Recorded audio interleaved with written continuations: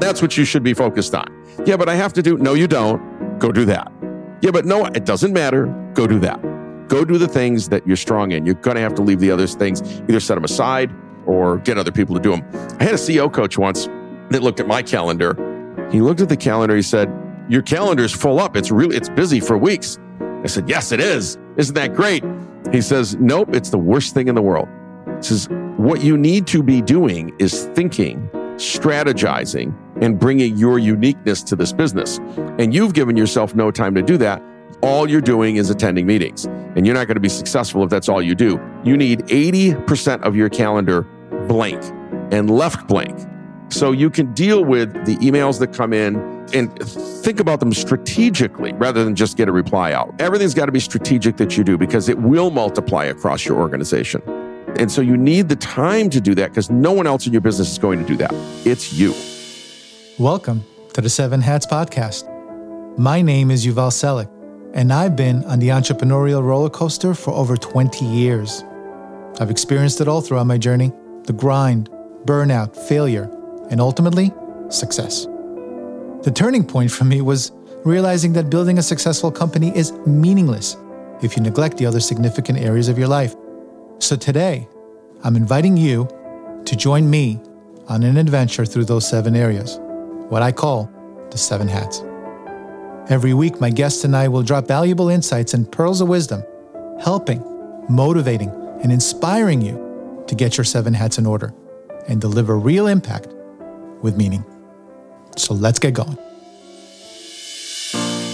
Welcome, 7 Hatters. Gear up for an electrifying episode as we journey into the dynamic universe of Kevin Surace, a renowned innovator, technologist, and master of many roles.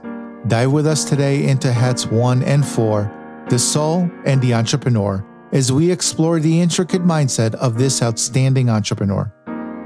Kevin is an award-winning CEO and CTO, and a prominent figure in Broadway and film production. An innovator at heart, he delves into the realms of generative AI, ML, automation, software, and so much more. As a serial entrepreneur, he's renowned for transforming the budding stages of businesses into esteemed companies valued at over $1 billion. And with a remarkable tally of 94 worldwide patents, his prowess is undeniable. Recognized by Inc. magazine as Entrepreneur of the Year in 2009, Kevin's feats have been highlighted across all major business publications. So, if you're yearning to be inspired by the harmonious interplay of technology, arts, and life's myriad challenges, let's give a rousing welcome to Kevin on the 7 Hats. Kevin, welcome to the 7 Hats. Thank you for having me, Yuval. Well, listen, I'm super pumped for today's episode because I think we're going to nerd out on some topics that I absolutely love. We will probably take a deep dive into the mind of a real game changer, someone who's truly making waves in our world. We'll also chat about one of my favorite topics these days, AI, the crucial role of inspiration in our work. And we'll probably, if you'll allow it, even touch on some spiritual stuff. Absolutely. But let's not get too far ahead of ourselves. We always love to kick things off by exploring those early formidable years that shaped our guests into the disruptors that they become. So let's start at the very beginning. Kevin, where were you born and how was your childhood like? Sure. I was born in upstate New York and lived much of my childhood outside of Syracuse, New York, in a place called Camillus. Went to a great school district, West Genesee, and was in the marching band. Now, being a bandy, that means you could be picked on, especially by the sports people, right, who were out there winning games. And we eventually worked our way to a national championship marching band. But boy, there was a lot of pain in between and a lot of losses in between and losses we didn't think we should have. But I would tell you that kind of teamwork, there's a lot more to say there, but just to diverge a second, that kind of teamwork that happened in marching band and absolutely happens on sports teams in high school. If you realize it's a team and you have to work it as a team, you're all dependent on really the weakest link, and you don't want to be that weakest link, and you don't want the person next to you, so you're propping them up. And in fact, you're doing prayer circles in those days and praying for everyone around you. And hopefully they're praying for you, right? Because you're scared at the same time. That kind of training is something that you wish you had when you went to be an entrepreneur, because you're going to need those skills. And if you didn't get them in high school, and many people don't, they don't go to their classes, they get straight A's or B's or C's or D's, whatever it is.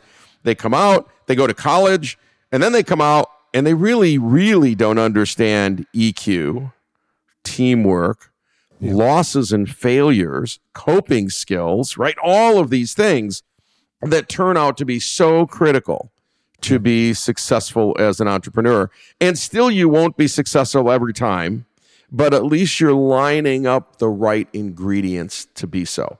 So how was my childhood? My childhood was really good. I know so many people, all of our friends, right? Oh, my childhood was terrible. My mom and my dad beat me. And, and I get that. And a lot of kids had terrible childhoods, mostly because parents had no classes to become parents. And so they're imperfect human beings as we are parents, right? Of course, we think our parenting skills are way better than our parents were, but actually find ourselves doing a lot of the things that our parents did. But I had I grew up in an Italian family, Italian-American household, and my parents were fantastic parents. My dad worked for GE. He traveled half the time. That was certainly hard on the family and hard on my mom, and she would cry, he's gone again. But that was his job. I mean, that's what you do. It was sales and marketing. You had to travel around the world. He did before, that was in the 60s and 70s, really before people were widely traveling. And, he'd fly off to Europe and come back in 2 days and tell us all these stories. But for me, I thought my childhood was fantastic. My schooling was fantastic. The hard part was, again, I think when you're in band and you're a band nerd, everyone's a nerd at some level there. You're a tech nerd or but the sports people were cool. The band people were a little bit nerdy, but I was okay with that. That turned out to actually, in the long run, be a great skill set to have. But I didn't know it at the time, right? When the kid sitting next to you is making fun of you, it really hurts in high school. It must be a upstate New York thing, because in ninth grade, I moved to Hunter Tannersville, which is pretty close by in that area. And I was made fun of. I was a city kid, thought I knew everything. Came in with a baseball cap and Walkman. I couldn't find a friend for the following year till I had to move back to the city. Especially high school, junior high and high school, or middle school and high school, kids even today are so hard on other kids. If your hair is a little different or this is a little different, and they go after you, and then you've got no friends, right, over there. But the good thing about marching band is we had our marching band friends. And so if you were in the music program, you had your music, maybe you were all music nerds together, but you were music nerds together. At least you had some group. You weren't completely alone. And again, really good lessons there. But I always hated it when my kids were going through some of the sports that they went through. For quite a while, they had, no lose scenarios. Everybody got a trophy just for playing. That pained me, because I worry, life is full of ups and downs and wins and losses. Wins and losses in the stock market, wins and losses in your business, wins and losses with the kids doing good or bad or grades or whatever, right? Jobs, everyone's going to get laid off someday. It's how it works. And if you're not prepared for coping with the losses, you're in trouble. And you need to be prepared for coping with losses, at 12, 13, 14, 15, 16, 17. So you're ready. And when you get an F on that paper in college, even though you got straight A's, and then you get an F or on that test, and that's happened to me. It's F. Yeah. How can it be? How did I misinterpret this? I totally took the problem wrong. It's an engineering problem, and I get an F, and I'm, in tears with the teacher and this and that. And, of course they're going, look, don't worry, we're going to drop the lowest one, and we're going to wait and this and that. But you have to be ready to cope with that. Get up the next day and say, all right, it's a do-over. I'm going to go get an A on the next one because I got to make up for it, right? Otherwise, you're going to wallow in your sorrows. Same with startups. No question about it. So did you want to become a musician? What did you want to do in high school? Of course I did, yes. What I wanted to do is act and sing on stage and go to Broadway and play. I'm a drummer and play drums. And my dad said, that's all interesting, but no. No, you can go get an engineering degree, or let me think, an engineering degree. Yeah. And I guess today we would look at parents telling their kids that and go, oh, you need to give them freedom and you need to give them their thoughts. And then I didn't have any of those thoughts. It was like, you're pretty good at these engineering courses. You seem to be attracted to it. My dad was at GE, worked in audio electronics. So that was radios and tape recorders and clock radios of the day, like $1 billion business in that stuff. And so I got to take those apart and I got to fix them and repair them. And I had a little repair business, right? And so he could see that I had an aptitude towards electronics. And that's what I should go do. And towards coding. I was coding in high school.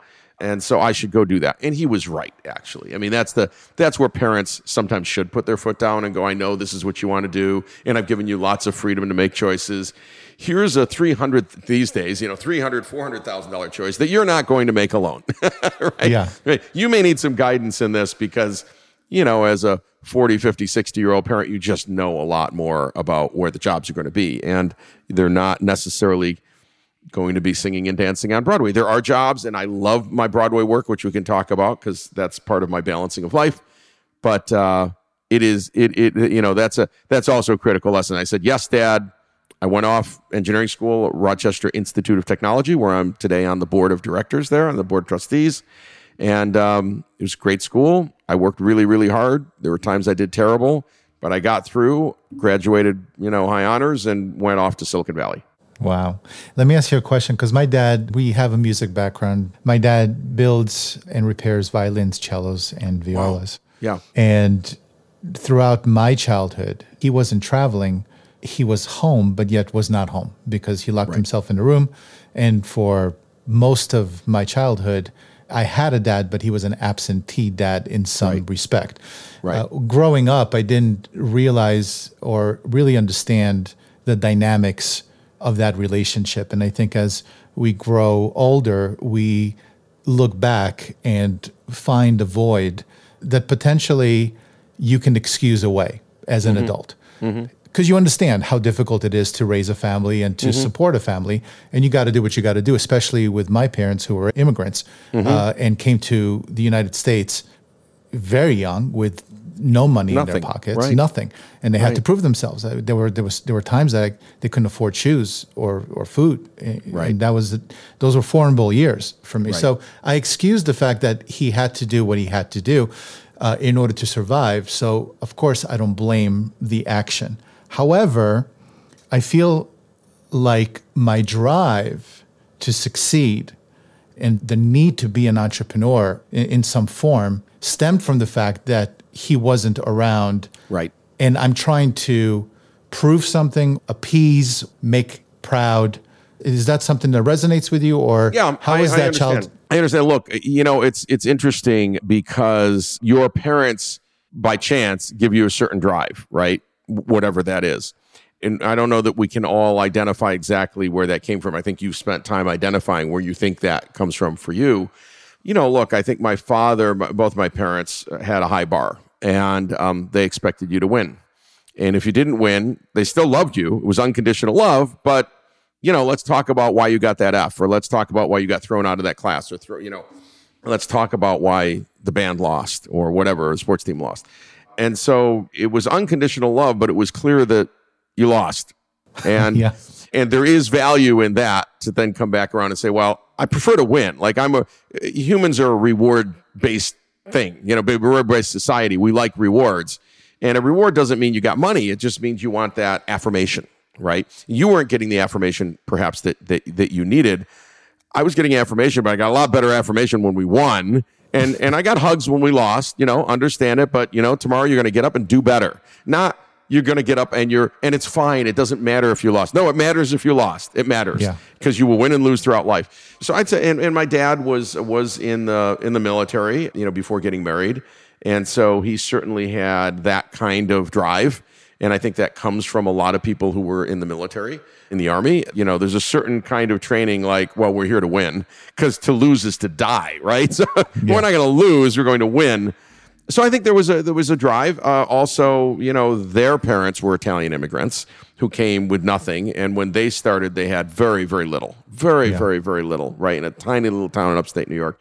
And they had to work for everything. I mean, really, really, really put in a lot of hours in hard work for everything. So you saw that as an example. So I can't answer for everyone else's parents, but when I look at that, you go, all right, somehow I got a lot of drive from that combination of things that they did as parents. My dad was there, but only about half the time because he had to travel. But I recognized that he had to travel for his business, and that's how we were able to eat. And Correct. that was okay. Like I had that was explained to me, and I didn't feel like, oh, I wish you were here. He can't always be here for every school concert or whatever it is we're doing, but mom was there, right? And that's okay. And he tried to be there, very supportive. I mean, when he was in town, he went to every band competition and everything. There's no more supportive father in the world. But if he's traveling, he's traveling. And then when I got into business, I had to travel, certainly at first, a lot, 50, 60, 70, 80% of the time. And it was terrible for me to miss my kids' performances. But what could I do? I mean, I had to earn a living. That's what the job was. It's what we do. Yeah. It's hard to complain because I speak with so many who never had parents, or at least a functioning childhood because either one of their parents was deceased or potentially neglect, abuse. So in that sense, I think we had it pretty good. Pretty darn good. Pretty darn good. So, Kevin, take us through those early years when you landed in Silicon Valley. What happened there? So I went to work for a large company, National Semiconductor, and ended up only staying about a year. Not because I didn't like the work, although there was so much red tape. It was a big company. It was tens of thousands of employees, right? Yeah. Multi-billion-dollar company. And the amount of red tape really struck me. I should go back a little bit because before I went to Silicon Valley, I worked for over 5 years in upstate New York. I worked for a company called Sounds Great, and that was an audio-video retailer. Best training in the world. Because by the time I had left, I had closed about 10,000 sales. We could track it in the computer. And that meant I literally had to have a one-on-one relationship for 5 minutes, 50 minutes, 3 hours, days, whatever, with 10,000 humans. And when I started there, I was not good. And then I got better and better and better. And I was on the floors selling, one-on-one selling, because in those days you'd come in and someone would say, you have like 1,000 receivers here. What do I need? What do I want? Right? It's my job to say, well, you need a receiver. You need some speakers. You probably need a turntable, and look at this new CD player, whatever it is. Right? Yeah. So you had to develop one-on-one relationships. And so I got better and better and better. I was in the top 10 or top 20 salespeople out of about 250. And then we had a sales trainer come in and teach us the Dale Carnegie sales course, which is different than just the Dale Carnegie course. But it's 5 steps of the sale. I use open, qualification, conviction, objection, close. Okay, and you got to go through those 5 steps. So I went to the classes, and I probably didn't pay much attention. And then you take the test at the end of the course, and I dismally failed the test, even though I'm one of the top salespeople. Wow. And my boss, his name is Mike Rest. And Mike pulls me aside. He was actually a very gentle, good, thoughtful boss, actually. Much better now that I look back. And he says, Kevin, I know you're one of our top salespeople. We're clearly not going to fire you. But had you taken the time to embed all these new tools, you could be even better. You might even be number one. But you chose not to. And so I'll tell you what you're going to do. They're going to come back through in a few months. I want you to take it again, but I want you to learn to be a teacher of it, an inside teacher. So take the time to learn it so well that you become the teacher. Wow. And that was a good lesson. It was a good lesson because I started getting a big head of, I'm so good, I can sell. And it turns out I then took it really seriously, really learned how to teach it, and then became the in-house teacher for all the new people coming in. And I've used derivations of that course and that concept throughout my career. So the first part of learning is you have to be willing to learn. You have to be humble enough to say, as good as I am, I could be better. Thank goodness that he told me that that's what I needed to do. And that was a great lesson. And then from then on, I was always curious and wanted to learn more. Even if I'm the expert in that field, I go, well, there's someone else who knows some other little tidbit I don't know. I need to learn from them, right? So it really became a learning experience. And curiosity is so critical to success that that was a great learning moment. And I was, 19 years old, something like that, right? 18 or 19. So then after that, I worked for IBM for a bit in an intern role during college, great experience, big company, and then went out to a big company. And so then I'm there for about a year, and someone comes in, another company offers me twice the salary. And I say, look, I don't want to leave. I feel bad. They're offering me twice the salary. And of course, big companies, they have gradations, and this is what you can pay people. And no matter what you do, you can't break that rule because it'll break all the tiers on the ladder and all that. So there's nothing they could do. So I was so dedicated to finish up my work. Everyone else went home on my final day. It's a Friday. I'm there till after midnight, finishing the work so I could put it on the vice president's desk with a nice note and said, there was no one to walk me out. There was no one to take anything. I just left my badge on the desk and walked out, 1 a.m. Because I was so dedicated. I did not want to leave anyone hanging with a couple of huge projects that I had to finish. Yeah. So I just stayed and plowed them out. But that was good. Then I went to the next company. It was a semiconductor company also. And then I really traveled a lot because I was on the West Coast, but owned the East Coast from an application engineer standpoint. And so I really had to be on the East Coast almost every week, right? Just traveled a lot, had young kids. It was really hard, but had to do it. That was the job. And then finally left that, went to a very small company. I don't know, it was a public company actually, but smaller, right? A few hundred people. And shortly after I got there, within a few weeks, unrelated to me, they lost their two largest customers. At the time was IBM and DEC. Wow. It was IBM and DEC. And so about 80 or 90% of the business literally evaporated.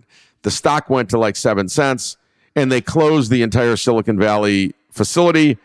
And I don't know, I was there 6 months, I was laid off.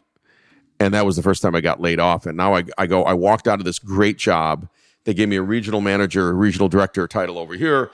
The company's gone. What do I do? And one of the people that I knew in the semiconductor industry said, well, look, I got a job for you right now. I'm on the board of this tiny little company. It has like 6 people in it. So then I went to that. The name of the company was Hestia. We were doing advanced semiconductor packaging and multi-chip module packaging. Now, there was never any money. Sometimes they couldn't meet payroll, tiny little thing. But I loved it. I loved it.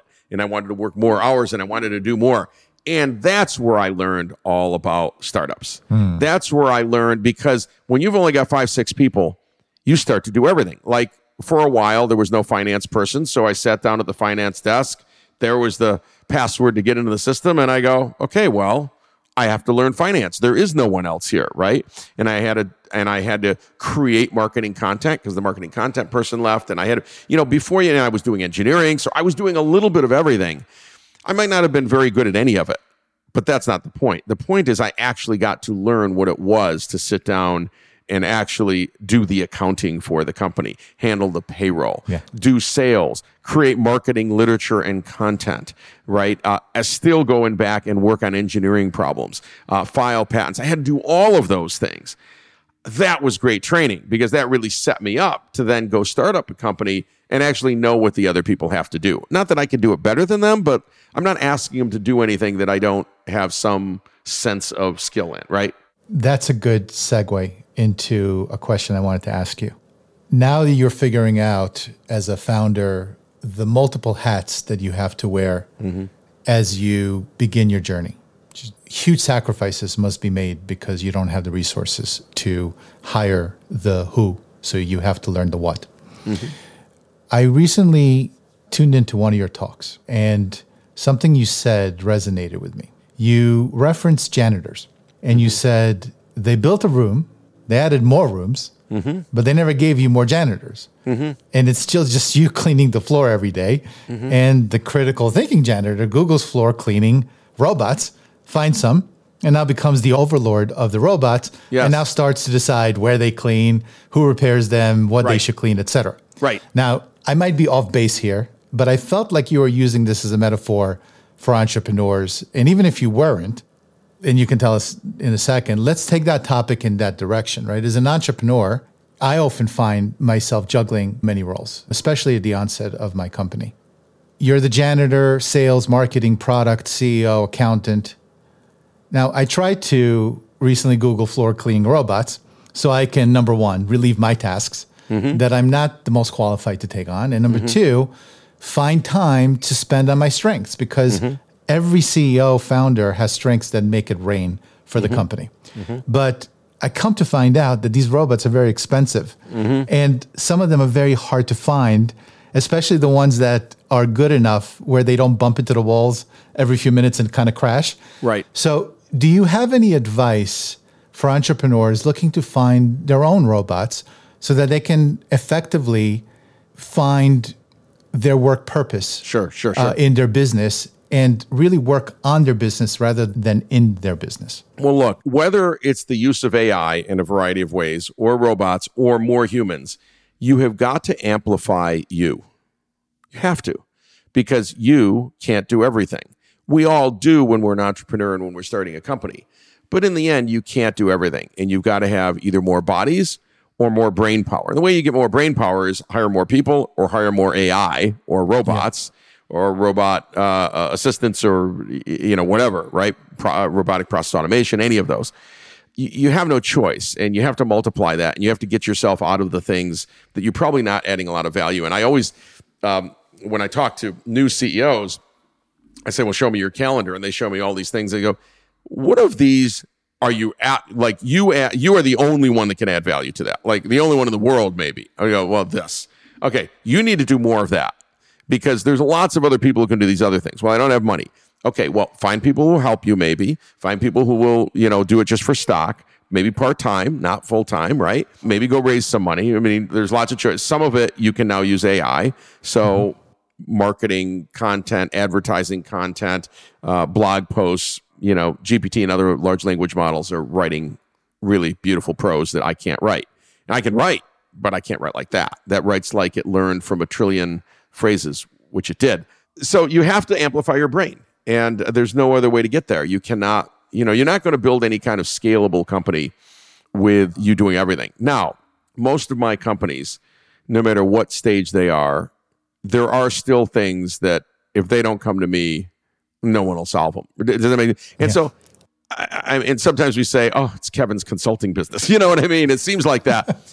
But the fact of the matter is that was the strength you brought to the business in the first place. And that's where you should be spending all your time because that's what differentiates you and your business. And that's where you have to spend the time. So you've got to spend the time with the only Yuval can go into that customer and close the $3 million deal. Yeah. Well, then that's what you should be focused on. Yeah, but I have to do, no, you don't. Go do that. Yeah, but no, it doesn't matter. Go do that. Go do the things that you're strong in. You're going to have to leave the other things, either set them aside or get other people to do them. I had a CEO coach once that looked at my calendar and did some of that, but had one other view, and I've never been good at it, but he was so right. He looked at the calendar. He said, your calendar's full up. It's busy for weeks. I said, yes, it is. Isn't that great? Yeah, he says, nope, it's the worst thing in the world. He says, what you need to be doing is thinking, strategizing, and bringing your uniqueness to this business. And you've given yourself no time to do that. All you're doing is attending meetings. Yeah, but if I don't, okay, then you hired the wrong people. All you're doing is attending meetings. And you're not going to be successful if that's all you do. You need 80% of your calendar blank and left blank. So you can deal with the emails that come in and think about them strategically rather than just get a reply out, right? Because I've got 300 more. Everything's got to be strategic that you do because it will multiply across your organization. And so you need the time to do that because no one else in your business is going to do that. It's you. And that was a very good lesson, one that I'm still not good at. But when I look at my calendar every day, I go, he's been right for like 25 years. Wow. It's funny because for me, I look at my calendar and I have one of those calendars where every minute is booked. However, I try to find 2 sprints, 90 minutes each, to really focus on the day's priority. Mm-hmm. But I find that sometimes it's about setting the right process and systems. And when that breaks, no matter how good your team is, they're not able to fully engage and produce. And in that case, then it flows up to you when there are issues, especially with clients, right? Of course. Or your product. But I'm starting to think, I think Ray Dalio said, you have to try to find ways of making enough money to fire yourself from everything you shouldn't be doing. That is true. Yeah. So you might not get there plate. Now. Yeah. So you might be struggling right now. That's a sacrifice that a CEO entrepreneur would make. But you can't do it forever. You didn't create your business to find a job. Right. It's not the reason you created a business.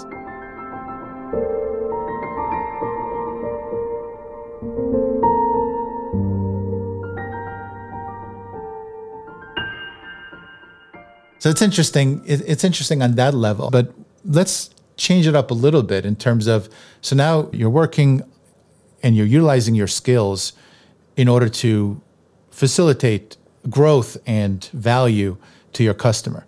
But you've also spoken about the importance of finding inspiration in your work. Mm-hmm. So could you delve a little deeper into what inspires you and how you use that to motivate those around you, not on the work side, but really more on the facilitation and inspiration side? Right. First of all, everyone comes to a company, whether they're an employee or they're starting their company or whatever, with a different reason for being there, a different purpose, a different inspiration, right? And some people are inspired by the work. Some people are inspired about changing the world. Some people are inspired by solving pain points. Many people come for money, just is. It's not right or wrong. Some people come for title. It's why they're there. Some people come for fame, fortune, whatever, right? Yeah. And you need to know why each person is there. For me, I just love to find huge pain points and solve them. And that gives me great joy, right? I'm highly inspired to do that. And sometimes that's around climate change. As you know, I did a lot in that space. Sometimes it's around AI, and I've done a lot in that space. I know they're completely unrelated, but doesn't matter. Point is you've got all these patents and they're disparate fields. How can that possibly be? I said, no, they're all the same. I was solving a pain point. Yeah. And I didn't break the laws of physics doing it. And yes, I had to go learn a brand new field. And that was exciting, not scary. Not scary at all. It was exciting. I got to learn a brand new field. Do I really have to do the same thing that I did 5 years ago over and over again? I want to do something new. So I solved that problem. I want to go solve a new problem, right? And so that drives me a lot. Find real pain points for real customers. Test your hypothesis with real customers. A good example recently over the last year or two is, this juicing company that had the juicing box that sat on the counter, and you bought these juice bags from them, and it was a $350 machine that you put the juice bag in and you wire it to water, put water in, whatever, and it'd make juice for you. Okay. Yeah. No, it's not fresh juice. It's juice from concentrated in a bag, right? But whatever. So I'm thinking, they raised hundreds of millions of dollars for this dumb thing before it went bankrupt. And nobody came to me and asked me, but I would ask the question, which I would ask anyone else, which is, what pain point are you solving? Is it that there's no juice at the grocery store? They're always out? Is it that they don't have frozen condensed juice anymore? Is it that they don't have organic juice? Is it that the grocery store is a million miles away? Tell me what problem we're trying to solve here, because I don't believe that a lack of juice in my household is a major problem. First of all, I ran out. I don't care. Second of all, probably it's around the corner in a warehouse called a grocery store, and probably they have like 5,000 cartons of juice or 1,000 frozen ones that you can make from concentrate. Is there really a pain point here? Now, had I asked that, I think they would have looked at me and said, no, there isn't a pain. It turns out there wasn't a pain point, and they didn't sell enough, and the sales went up and they went down to zero. And then people figured out they could just buy the packets, not the machine, squeeze the packets into a gallon, mix it with water, and they had the same thing because it was just condensed juice, right? Dehydrated juice. So don't build companies and products that you are so passionate about, but actually it's a solution looking for a problem. Don't do that, right? Please go find the problem. And we've all done this many times. And we all want to hang on. Even I always want to hang on to nobody understands. It's the best idea. If it was the best idea, others would understand. Trust me, you will hear it in their voice. They might not be able to design the product for you, but they'll go, that solves a pain point in my life, right? I invented soundproof drywall. That solved a huge pain point for builders because they didn't have any other practical ways of keeping sound between apartments and condominiums and townhomes and hotel rooms and things like that. And then we gave them an easy way, just put up this piece of drywall, right? Yeah. So real pain points, real pain points. That's what drives me. And when I've solved my biggest fundamental problems, including in AI, it was because I stewed on it and stewed on it and stewed on it. And finally one morning woke up and said, I know where I can get all the data that I need. And if I have all that data, I'm not breaking the laws of physics. I can reproduce this over here, but I need this training here. Once I figured that out, then it was a simple matter of a million lines of code. Okay. So it was really hard, but you had to solve the problem. It had to be a tractable problem, right? Yeah. So that drives me. And everybody's got their own drive, but and you have to be inspired by the products or services of the company. I think it's very hard to go to work for someone and you go, I actually don't believe in their message, or I don't believe in their story, or I don't believe what they're doing is moral or ethical. Even if it's not illegal, there's just a lot of that. Well, I'm a marketing company that's going to go and differentiate this and get students into that. And you go, but it's not different. That's kind of lying to them, and that's their life. That's my job. So you might not be inspired to do that, right? That is truly. So also find things that inspire you, whether the products or services. And you might find that you're inspired by fields that you had no idea would inspire you, right? Yep. You had no idea. I mean, I had no idea I was going to go do something in drywall and windows.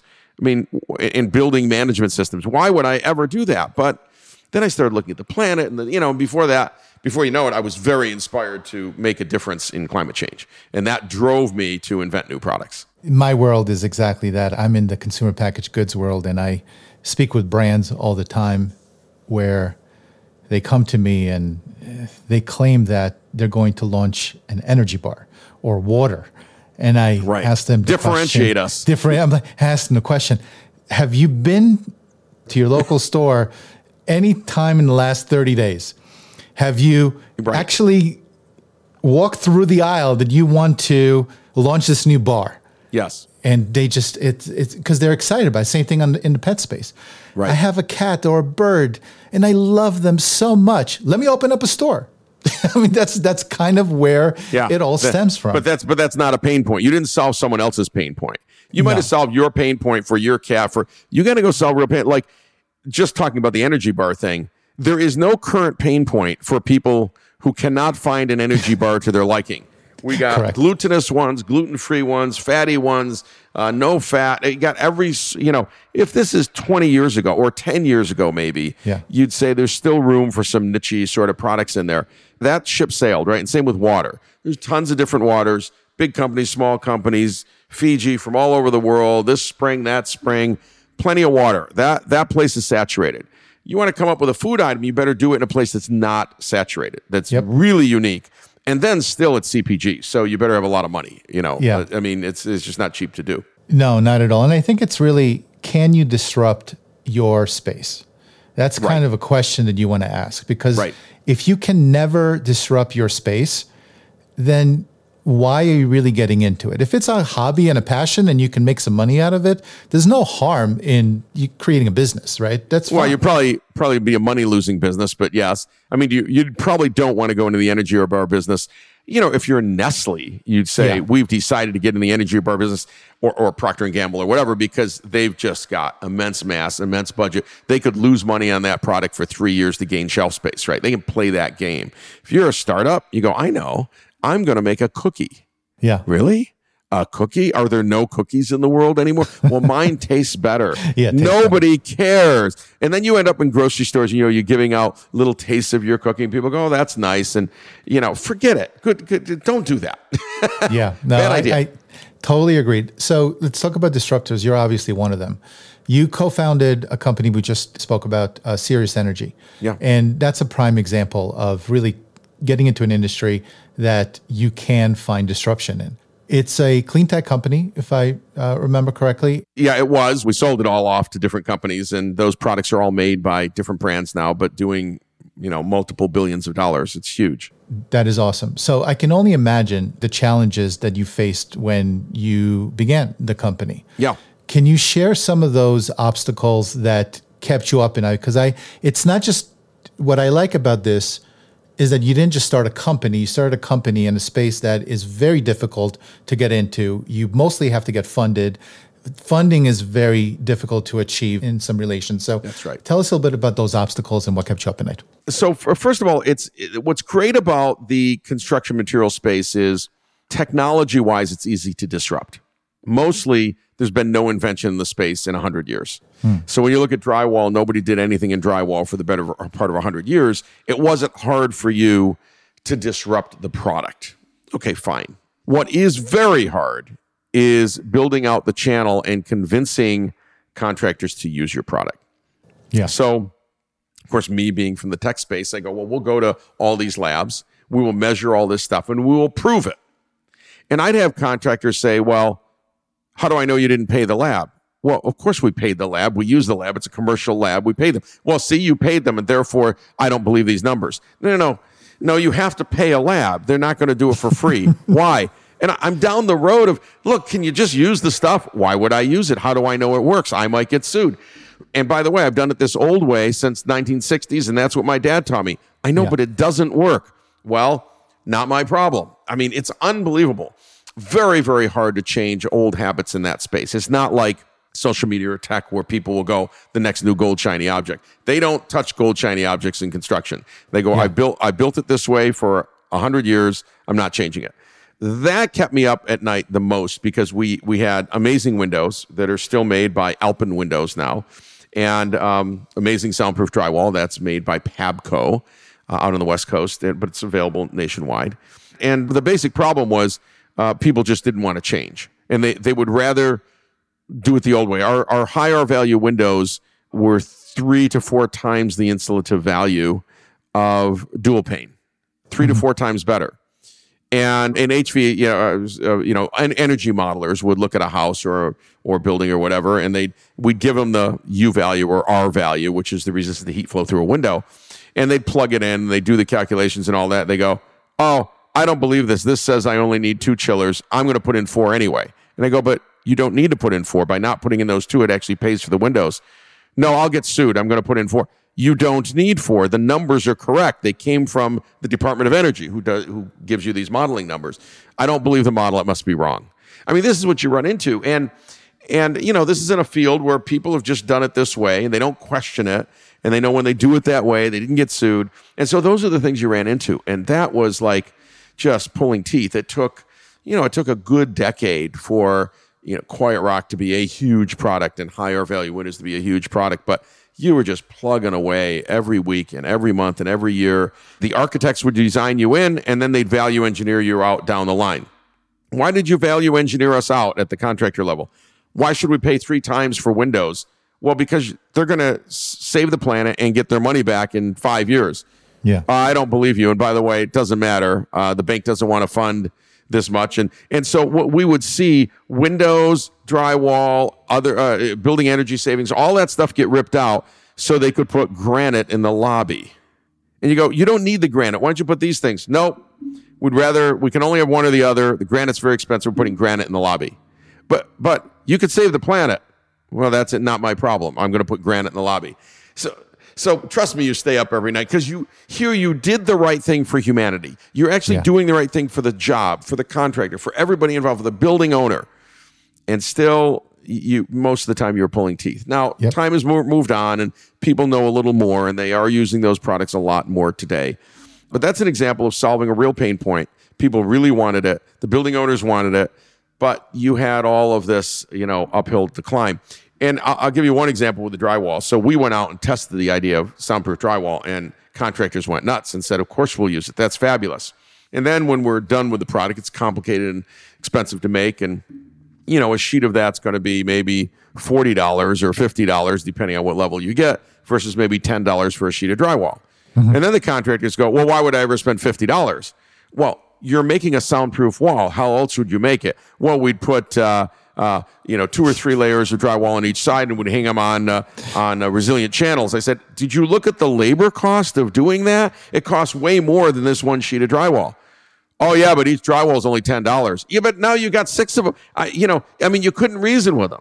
It was the funniest thing because they just couldn't bring themselves to pay $50 for a sheet of drywall when they could get one for $10. But it was apples and oranges, right? Yeah. And so eventually people got over that, and they realized it did save them money in the overall project cost. And they didn't get sued because most people were getting sued in those days for soundproofing that didn't work. Yeah, it's amazing how, as a founder, you believe in something so much and you just see the vision. but no one else really sees it in the early days. They always, at the end, when you sell it for a few $1 billion, they compliment you on how awesome you were. But it puts you on covers, right? But until then, right, it's that grind. And you said something interesting. It took you 10 years to really showcase success. And that's kind of the 10 years to become an overnight success. I say it's somewhere between 10 and 15, maybe 20, depending on the business. But that's the allure, right, for the entrepreneurs. Oh, I think the allure is they look at these tech companies that go from zero to a $2 billion valuation in a year. Yeah. And they go, I want to be that. Yeah. Well, those are the ones that are getting the headlines. And yes, there are a few a year. And yes, that's, but a lot of that was luck. And I don't want to take anything away from the people who worked hard to do them, right? Yeah. It's just, you had to be at the right place, at the right time, for the right market. It was just seated right, and the technology was right. And, that market fit had to be absolutely perfect for that to happen. And it does happen a few times a year, but that's out of 5,000, 10,000 startups a year. Exactly. Everyone wants to be one of those too. So do I. But the easy money doesn't happen very often. For sure. And if you statistically look at it, right, it's one company out of 5,000, 10,000 companies, which in relative terms is zero. Right. So you don't really have a chance. It's like the allure of acting. My wife's an actor. Yeah. To be that A-lister, as everybody wants, you look at SAG. To make insurance for SAG, you need like 29 grand for the year. And 80+% of all SAG members do not qualify for that insurance. That's right. I know. And I hire, because we haven't talked about it, but I'm film and Broadway and musicals and theater and all that is my other side. It's a balancing side, but it's a side I love. And so I, work with SAG all the time and hire SAG actors. And my last movie was, of course, all SAG, 1660 Vine. That is not available to watch yet, but it will be on streaming services soon. And we had a whole cast of influencers actually that really sing and dance on TikTok, and they've got 60 million followers. So it's fantastic, and the movie's fantastic. It's about influencers come to live together in Hollywood, right? And we're disrupting the way we make movies so that we can make them at a lower cost and faster and get post-production done faster. There's a lot you can do. That's another field that has not been touched in a very long time. There's a model to make a feature film and it's 6 months or 4 months or 9 months or whatever. But we could do it a lot faster if you really use technology and you're very thoughtful about how you do it. And you have a director who's willing to let you do it, which is another thing. But the long and the short of that is... I think when people look at the actors' strike, that's very much becoming about AI. It's a bunch about a bunch of other things, but that and the writers' strike is about AI taking jobs. And there are 160,000 actors on strike right now. And out of the 160,000, I don't know, a few hundred make a killer living, maybe a few hundred, maybe 100, maybe 30. Yeah. That business, Tom Cruise aside and a few others aside, the money in the business that used to come from theatrical releases as well as television is gone. Theatrical releases, theaters are down 30, 35, 40%, and TV is down by 50%. So that leaves streaming, and everybody says, well, streaming is great. Okay, all the streamers are losing money to the tune of $1 billion a year. Yep. So it's very easy to go on strike and say, well, I want, Bob Iger's paycheck. And by the way, I know this when Disney shows in their numbers that Bob Iger got, call it a $50 million package. So what he probably got is $1 million salary and $49 million in stock options that today, the day he got them, are worthless because he will have to buy them at the strike price that is the going rate today. And you can't move those dates anymore. The SEC outlawed that a decade ago. So it shows, $50 million, but actually he got his paycheck. It's a great paycheck. The only way he gets that 50 is if he drives the stock up. In fact, he may have to double the stock to do that, right? Now, he may or may not do that. But to the shareholders, if he drives that stock up to that level, he earned it. He drove another several $1 billion of value. Great. But when actors see that, they go, I can't make $29K a year, and he just made $50 million. No, he didn't make $50 million. But I can't explain it to people. I'm not saying it's right or wrong. Full disclosure, it's, those are stock options that are worthless today, right? And he's going to have to earn those. And so I think just like Broadway, the actors on Broadway who are amazing. They're part of Equity, not SAG. I know so many of them, and I've gotten to work with so many. And when I sit down and I actually explain to them how producing works and how the money works, and I take them through those percentages and how the contracts work, and the fact that about 9 out of 10 times the people who put money into a Broadway show lost their money, all of it. Yep. And 1 out of 10, you get a Hamilton, and it was probably worth, making all 10 bets because you landed a Hamilton. Yeah. Actor by actor by actor said, I had no idea. I thought when the show's doing $1 million a week, the producers are making like $950,000 a week, and I'm stuck with $2,000 a week, right, which is about what they get paid on Broadway. They had no idea that all of that money that comes in goes to pay everyone in the show, all of the union workers around the show. Then it goes to pay the rent for the theater, which is hundreds of thousands of dollars a week, by the way. Then it goes to pay advertising so you can bring people into the theater. That's hundreds of thousands of dollars a week. And normally at $1 million a week, there is nothing left over for the investors yet. Now, if you get to 1.2, 1.5, now you start to get some money left over for the investors. So let's say it had an extra $200,000 a week. That's great. To bring a musical to Broadway today is about $23 million. So you need 100 and something weeks making the $200K over the number to just get them to break even. By the way, I could have broken even by putting money in my mattress. So why would I do it? So I explain this to an actor. They go, really? You mean the producers aren't just getting rich? No, they're going broke. This is a terrible business. But nobody wants to tell you that. I don't know why. What is a secret? Let me just tell you. It doesn't mean investors shouldn't do it. There's lots of reasons to do it, and fame and fortune. You get to meet actor, whatever. But you're going to lose your money maybe 9 out of 10 times, and you hope that you get a Hamilton, or you hope that you get a some big show like that. And but we need to tell the actors that, so the actors don't think producers are making all this money. And this is true in Hollywood. I think there needs to be much more transparency over who's really making money, which is very few people, and who's not. And if actors really want to be angry, they really want to think about it. They've got actors that make $10 million a movie, but most actors make $2,000 a movie. Correct. So, they get scale, which is 100, depending on the size of the film, but 200 to 400 a day, right? And sometimes only 150 a day, if very small. And people don't realize that. So these actors who are making $225 a day, I think they need to talk to the producers about the people that are making $10 million for the same movie they made $2,000 on. Now, you'd have no movie without Tom Cruise. Correct. So it turns out if you want a movie that's going to make $1 billion at the box office, you actually need Tom Cruise, and he's not doing it for less than $10 million or 20 or whatever his going rate is today. So this is just the business, and I don't know how we're going to fix that. I don't know how we're going to fix the AI problem. I know what's going to happen. I shouldn't say that. I kind of know what's going to happen. We haven't talked about a lot of it. So the actors are upset among one of several demands, and I'm not taking sides here. I mean, I agree that this is wrong, but the actors are upset because the studios came forth and said, here's what we'll do. We will take you, if you're a background actor, not a front actor. By the way, front actors, they've been using their likeness for a long time. Already that's in the contracts. If you're Tom Cruise, yeah, you can use my likeness in these ways. I have to approve it, and you'll pay me another $1 million to do it, or whatever it is. But if you're a background actor, the studios proposed, we will pay you a minimum of 1 day when you're on the set, but whatever we got, we can now use AI to turn into more likenesses of you, both voice and visual, if we need to use them in other scenes without paying you anymore. Of course, the actors said, no way. Like, you got to pay me more. There's got to be a different contract.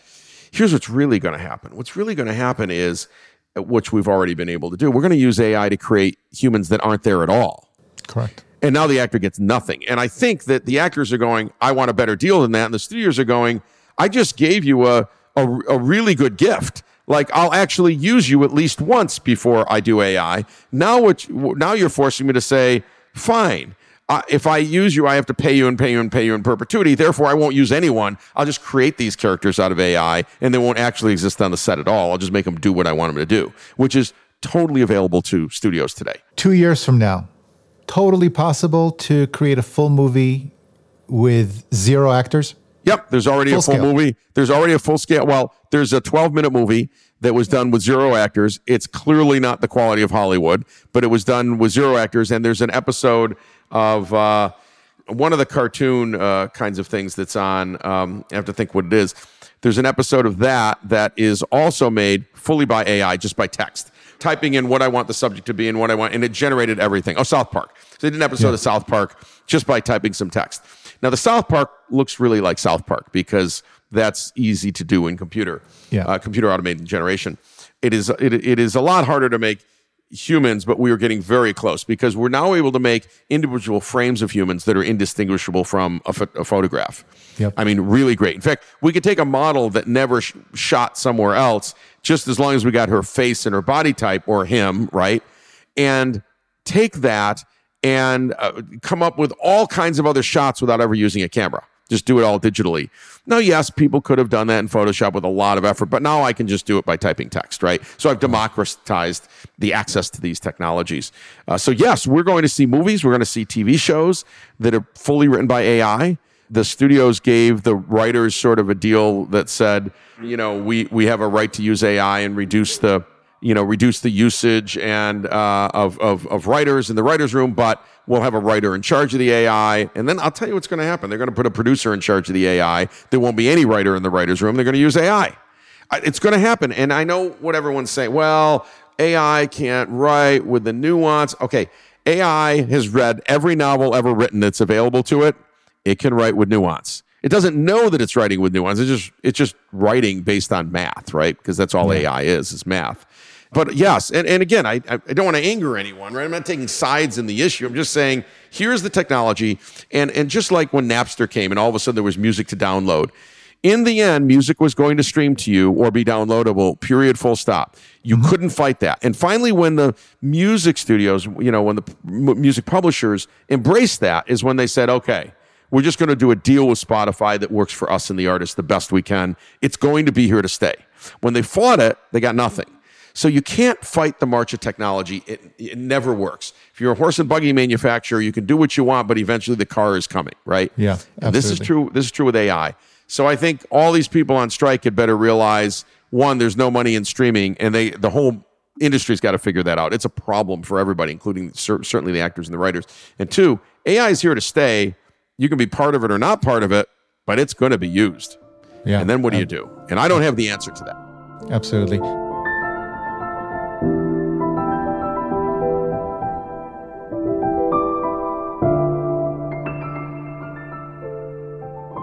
So, not many. I mean, we're speaking about your accomplishments, right? You're a producer. You're an entrepreneur. You've done many things that most would just dream of and have been successful in the past, and you were rewarded for it. You were the Entrepreneur of the Year by Inc. magazine. Congratulations. Yes, thank you. What did that recognition mean to you, and how has it influenced your career? And when did it happen?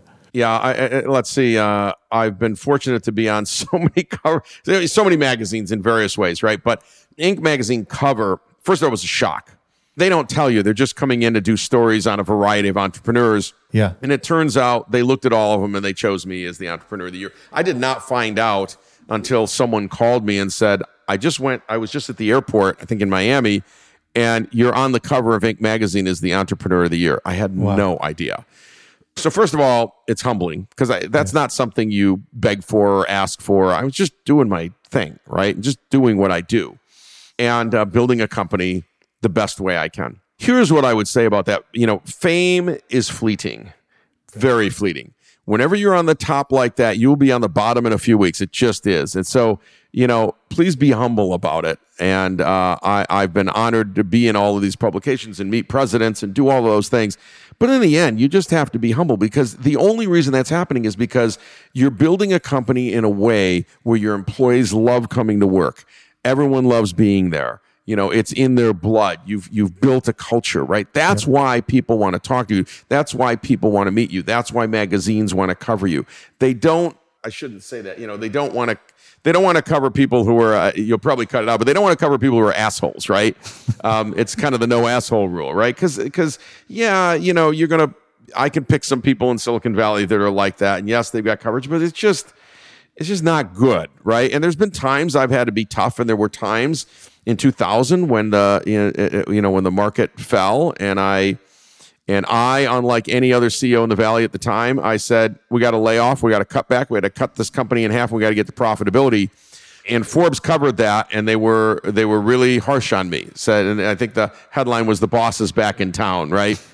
But the truth is, we were riding on this high of the internet coming, and then the bubble kind of burst, and it was time to react immediately while you still had money. That's what great leaders do. And I loved my people, and I hugged them all the way out, on the way out. But that's what we had to do.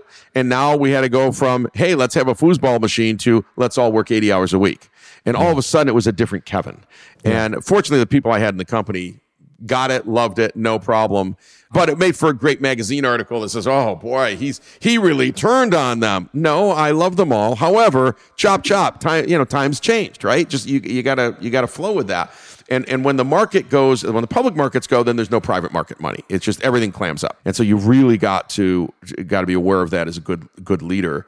But that type of success is not by accident, right? Magazines are not writing about you, and you're not seeing these returns on your investment and delivering shareholder value just by accident. So is there a habit that you've developed and cultivated over the years that you think significantly contributed to your continuous success? Because it's not just a one-off. Well, that's a good question. Look, I think perseverance is one.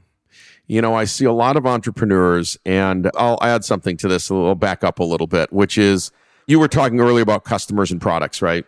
Mm-hmm. And someone once said, every company, even the finest companies, have problems with their product, and they have problem customers. Not the customer's the problem, but they've got unhappy customers.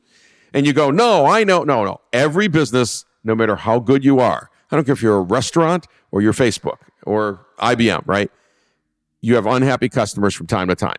It just happens. Something wasn't to their liking or whatever. And same with the product. No matter what product you got, sometimes there's a bug. Sometimes there's a problem with it. Sometimes it doesn't act the way they want. And those people land on your desk.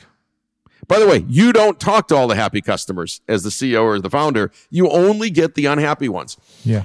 And after, weeks of unhappy customers who are all going to leave you, you might feel pretty down. Well, you can't feel down. That's just the business. You got to get back up and execute the plan, right? And you got to have if you are not ready to do that, you're not ready to be an entrepreneur. If you're not ready to lose a lot, I don't mean just money, but so you need to have perseverance to persevere through that. And yes, there could be a month where your product is broken and not working, or you got to do a recall or whatever it is. Doesn't matter. Persevere. You're going to have months where your stock goes down if you're a public company. And I've been in public companies. General Magic stock went all the way down to 93 cents and then all the way back up to almost $20. But at 93 cents, all the more reason, two things, all the more reason to work harder and all the more reason to get excited about what you've got, because obviously they're missing it. And there's only one way but up. because can't go much lower, right? You're going to be delisted at that point. So I mean, that's how you have to look at it. And it's not always just about the glass half full, but if you don't have the right attitude and you can't see the end vision, you can't see that today doesn't matter, but 3 months from now matters, 6 months from now matters, a year from now matters. If you can't see that, it's over, right? No one else is going to see it, right? Because they're looking to you as the founder, CEO, CTO, chair, whatever role it is, they're looking to you. And you had better have that. And not everyone's born with that. Not everyone's raised with that. I meet a lot of entrepreneurs. I said, are you ready to fail 12 times before the 13th time you're successful? Yep. Oh, I won't fail. That's another view. That's one view, probably not correct. And the other thing they say, I don't know, if I failed, I'd have to go back and work for a company. Okay, that's fine, by the way. Not everyone can start a company. Not everyone is meant to start a company. So if you're going to start one, my strong advice to you is, I don't want you to fail. I want you to be successful. But statistically, and for lots of reasons, you may fail. Little failures, you may lose a lot of battles to win the war. In your successful company, you will lose 1 million battles before you win the war. You may be on your 5th or 10th business plan, product before you win the war. Right? That's what's going to happen. Are you ready to be kicked over and over and over again and punched in the gut? Literally, you're on the way out of the office that day or whatever, customer calls your largest customer and says, you know what? I am so unhappy. We're just not using it. It's shelfware. I quit. Now, that's a punch in the gut. Yeah. And then you got to get up the next morning and say, okay, well, what can I do to change that? What can I do to replace it? What did we do wrong? What did we learn from this? That's all you can do is keep going. So perseverance is so critical. And it might be the only thing. Startups only fail for one reason. What's the reason? Run out of money. Run out of money. Most people don't say that, by the way. The only reason you fail is you ran out of money. People say, oh, product market fit and the wrong people. No, it doesn't matter. If you still have money, you can keep going if you've got perseverance. But if you have no perseverance, you will run out of money. And when you run out of money, it's over, right? Everybody goes home. So don't run out of money, but you have to persevere. In all of my companies, there were moments where I said, we're not going to make payroll. And I had to go begging for money.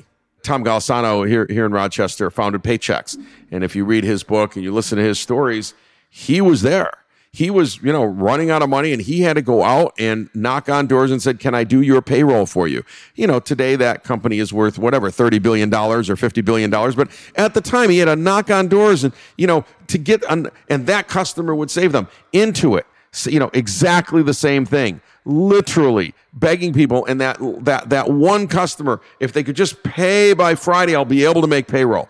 Yeah. Everyone goes through this. You won't be the only one. But if you're not ready for that pain, don't do it, because there is going to be that pain. 100%. I think that's why we're such a close-knit community, and we get it.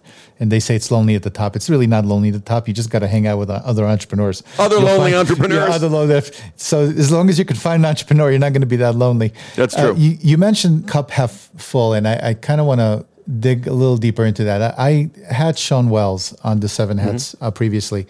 Sean is a renowned nutritionist and formulation scientist. He had a concept of self-love and sacrifices that entrepreneurs often make. He made a poignant point that I'd love to share. And it went something like this. Quote, I thought the way I achieve my greatness is by sacrificing myself. And that's what a good person does. Sacrifices. And I didn't realize that your cup needs to be overflowing, and the people around you get the overflow from your cup instead of taking from your cup. That's where self-care is so important. That's where self-love is so important, end quote. That's great. I keep on referencing that because that's the beauty about podcasts. You meet people and all of a sudden they give you a nugget and it just changes your life. Yeah, and your cup overfloweth. Cup overfloweth. So as an entrepreneur who's made significant strides, I'm sure you found your cup less than full multiple times. What are your thoughts on being in a high stress, high demanding business and finding your cup half empty and not being able to provide for your loved ones or yourself or your business? Boy, obviously there's balance in life, and the Seven Hats is partly about that, right? Very much about that. Look, you have to take care of yourself. So if you show up depressed, you're done. Like who's going to follow you? We used to teach in sales, right? Talking about the Dale Carnegie sales course, is when you walked in, whatever problems you had at home, which I hope you were dealing with and loving your family and doing all, you need to switch. Now you're focused on this. After work, you will go back and focus on that, but you can't bring it here. And same with, you can't bring your stuff home. When you have a bad day at work and your biggest customer left you, you can't go home and wallow in that and drink or yell at people, or you can't. These are intertwined, but they really need to be dealt with separately so that you can give the best of yourself to each of those people. You want to give the best of yourself to your kids. They need you to be loving. They don't understand that a customer left. They don't actually care, right? And so, and then you need to leave that. And then when you come back the next day, you go, great, time to deal with that customer. And there might have been an argument at home. There might be financial problems at home. You got to leave those, and you got to come and leave that behind, or else you can't sell and you can't lead. You can't lead. No one follows a depressed leader. You can quote me on that. No one follows a depressed leader. So I will tell you, if we opened with the Seven Hats, and how if that's all you do, and I see people do 120 hours a week and that's all they do, literally, you will be depressed because there's nothing else happening in your life. And that means when there's up days and down days, you've got nothing to go back on, right? So you got to have some other balances. I happen to have my family, and I have theater and film. And so I've got left brain, right brain. I've got all these. So look, my technology company, one or many of them might be up or down. It might be a terrible day at a tech company. And then I go and spend an hour on the next film I'm working on, and actually the next film I'm working on stars Whoopi Goldberg of all people. Oh, nice. So then that brings me joy, and I go, that's going to be great. And then there's down times in film or Broadway, and then that's okay. This tech stuff is up, so at least you got some balance, right? It's a little bit like a teeter-totter. One's down and the other one's up, and vice versa. But if you have no totter and you've just got the teeter and it's down, how are you ever going to get back up? There's nothing to balance on the other side. There's nothing to walk to. It's just down in the ground. You're done. You can't get back up and you're depressed. Then nobody will follow you, and then you're in the spiral of death. And it's a doom spiral, right? It's a doom loop, and you're doomed. So don't get yourself there. Have high dopamine. That helps. Sometimes you got to be born with high dopamine. But Goldie Hawn told me, I know Goldie. Goldie Hawn told me, Kevin, you and I are two of the highest dopamine people I've ever met. So I will say that is a help, because even on bad times, I go, well, when I was young, someone told me a joke. They said, hey, the house is on fire. What should we do? Well, let's grab some marshmallows. In other words, let's make hay out of whatever we have. Can't put the fire out, so we might as well at least roast some marshmallows and eat those. So I love it. I have one more question, if you don't mind, a spiritual question. Yeah. Okay. So we've been discussing AI and the rapid pace of technological advancement. What happens if humans become obsolete in 90% of their current jobs? Yeah. Now, this could be a massive blow to our collective ego, right? My spiritual teacher, Atmananda Das, once said that humility is the antidote to the ego.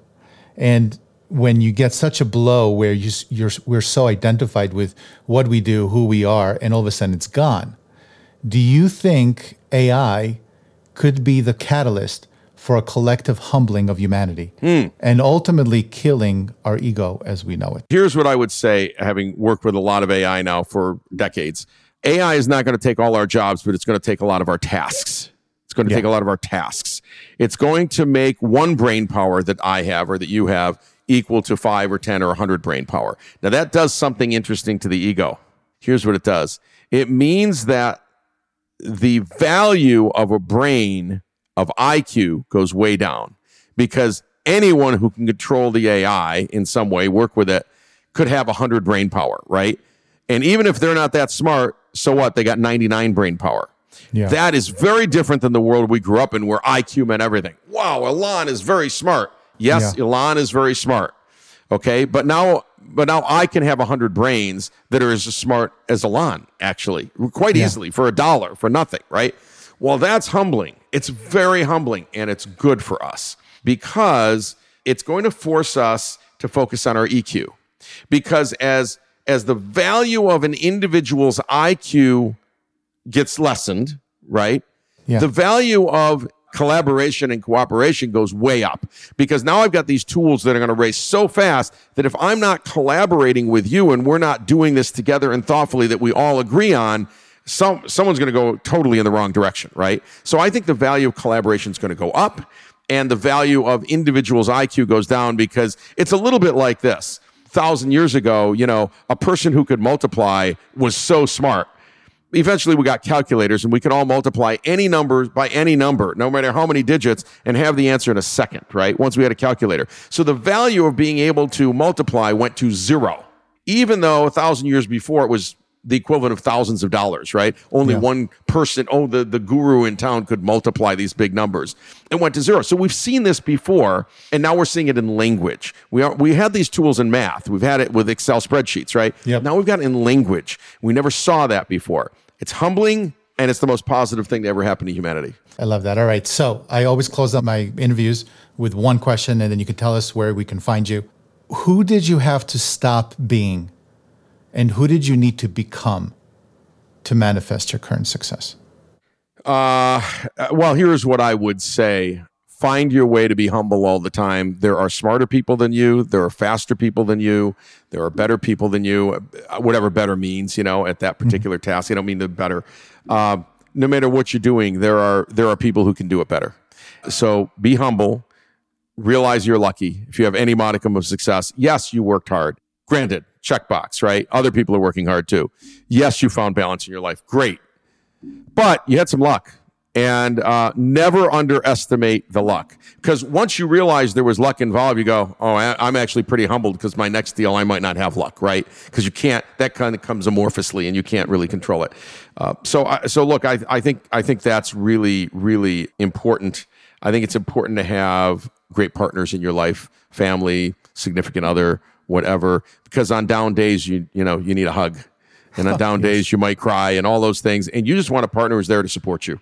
Right? Yeah. They're not going to wallow in it with you. They're just going to support you and go, I'm here for you. If you're ready to get up tomorrow and go at it again, go do it. And so those are my suggestions. Kevin, it was such a pleasure having a conversation with you. I really enjoyed it. How would the Seven Hatters connect with you? What should they be looking for? What are you working on? LinkedIn is best. You can find me on LinkedIn. You have the link, so you can push it out. I'm on LinkedIn, I'm on Twitter, but LinkedIn professionally is the best way. And also, I do 50 keynotes a year around the country. You type Kevin Surace speaker, and I'll come up at virtually every speaker bureau, and they have a whole background on me, and you can contact them if one wants me for a keynote speaker. But that is the only thing I ended up really doing on stage these days, right on stage. I didn't get to sing and act, but I do get to keynote speech, which I love enthusing crowds. Do you do any consulting with individuals? I do consulting with individuals. I do consulting with companies. So all around. But you find me on LinkedIn. You can send me a message. It's very easy. I love it. Thank you for gracing us on the Seven Hats. Oh, thank you, Yuval. Appreciate it. Such a pleasure. I hope you enjoyed my conversation with Kevin. Let's end today with a show segment that I refer to as What Can We Hang Our Hat On? And here is my takeaway. Today, we're navigating the thrilling realm of innovation, diving into some of the coolest tech advancements out there. One standout for me, generative AI. And it's not just a buzzword or the next trendy thing. Think of generative AI as a crystal ball, not the foggy, vague kind, but one that offers a clear vision of tomorrow. It hints at a world where our human creativity gets a boost, where we're not the only ones steering the ship of innovation. It's a blend of our imagination and technology's possibilities. Let me tell you something. Exciting times ahead, folks. Much like the business world, life can be compared to a river. Sometimes it's calm and sometimes it's wild. Now imagine AI as a fresh stream pouring into this river, changing its direction and adding momentum. But in the midst of all this change, we can't lose sight of who we are and the values that guide us. As we move forward, it's key to remember that while technology is a powerful tool, it's how we use it that truly matters. It's not just about the next big thing. It's about how we make that next big thing meaningful. As we look into the future and the endless possibilities it holds, let's do it with care, purpose, and a focus on the bigger picture. Life and business are journeys, and it's up to us to make them count.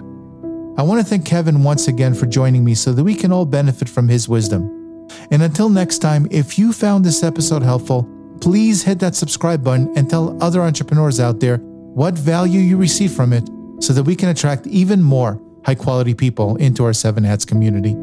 So for now, I will bid you farewell and success on your journey. And until next time, my name is Yuval Selik, and I tip my hat to you.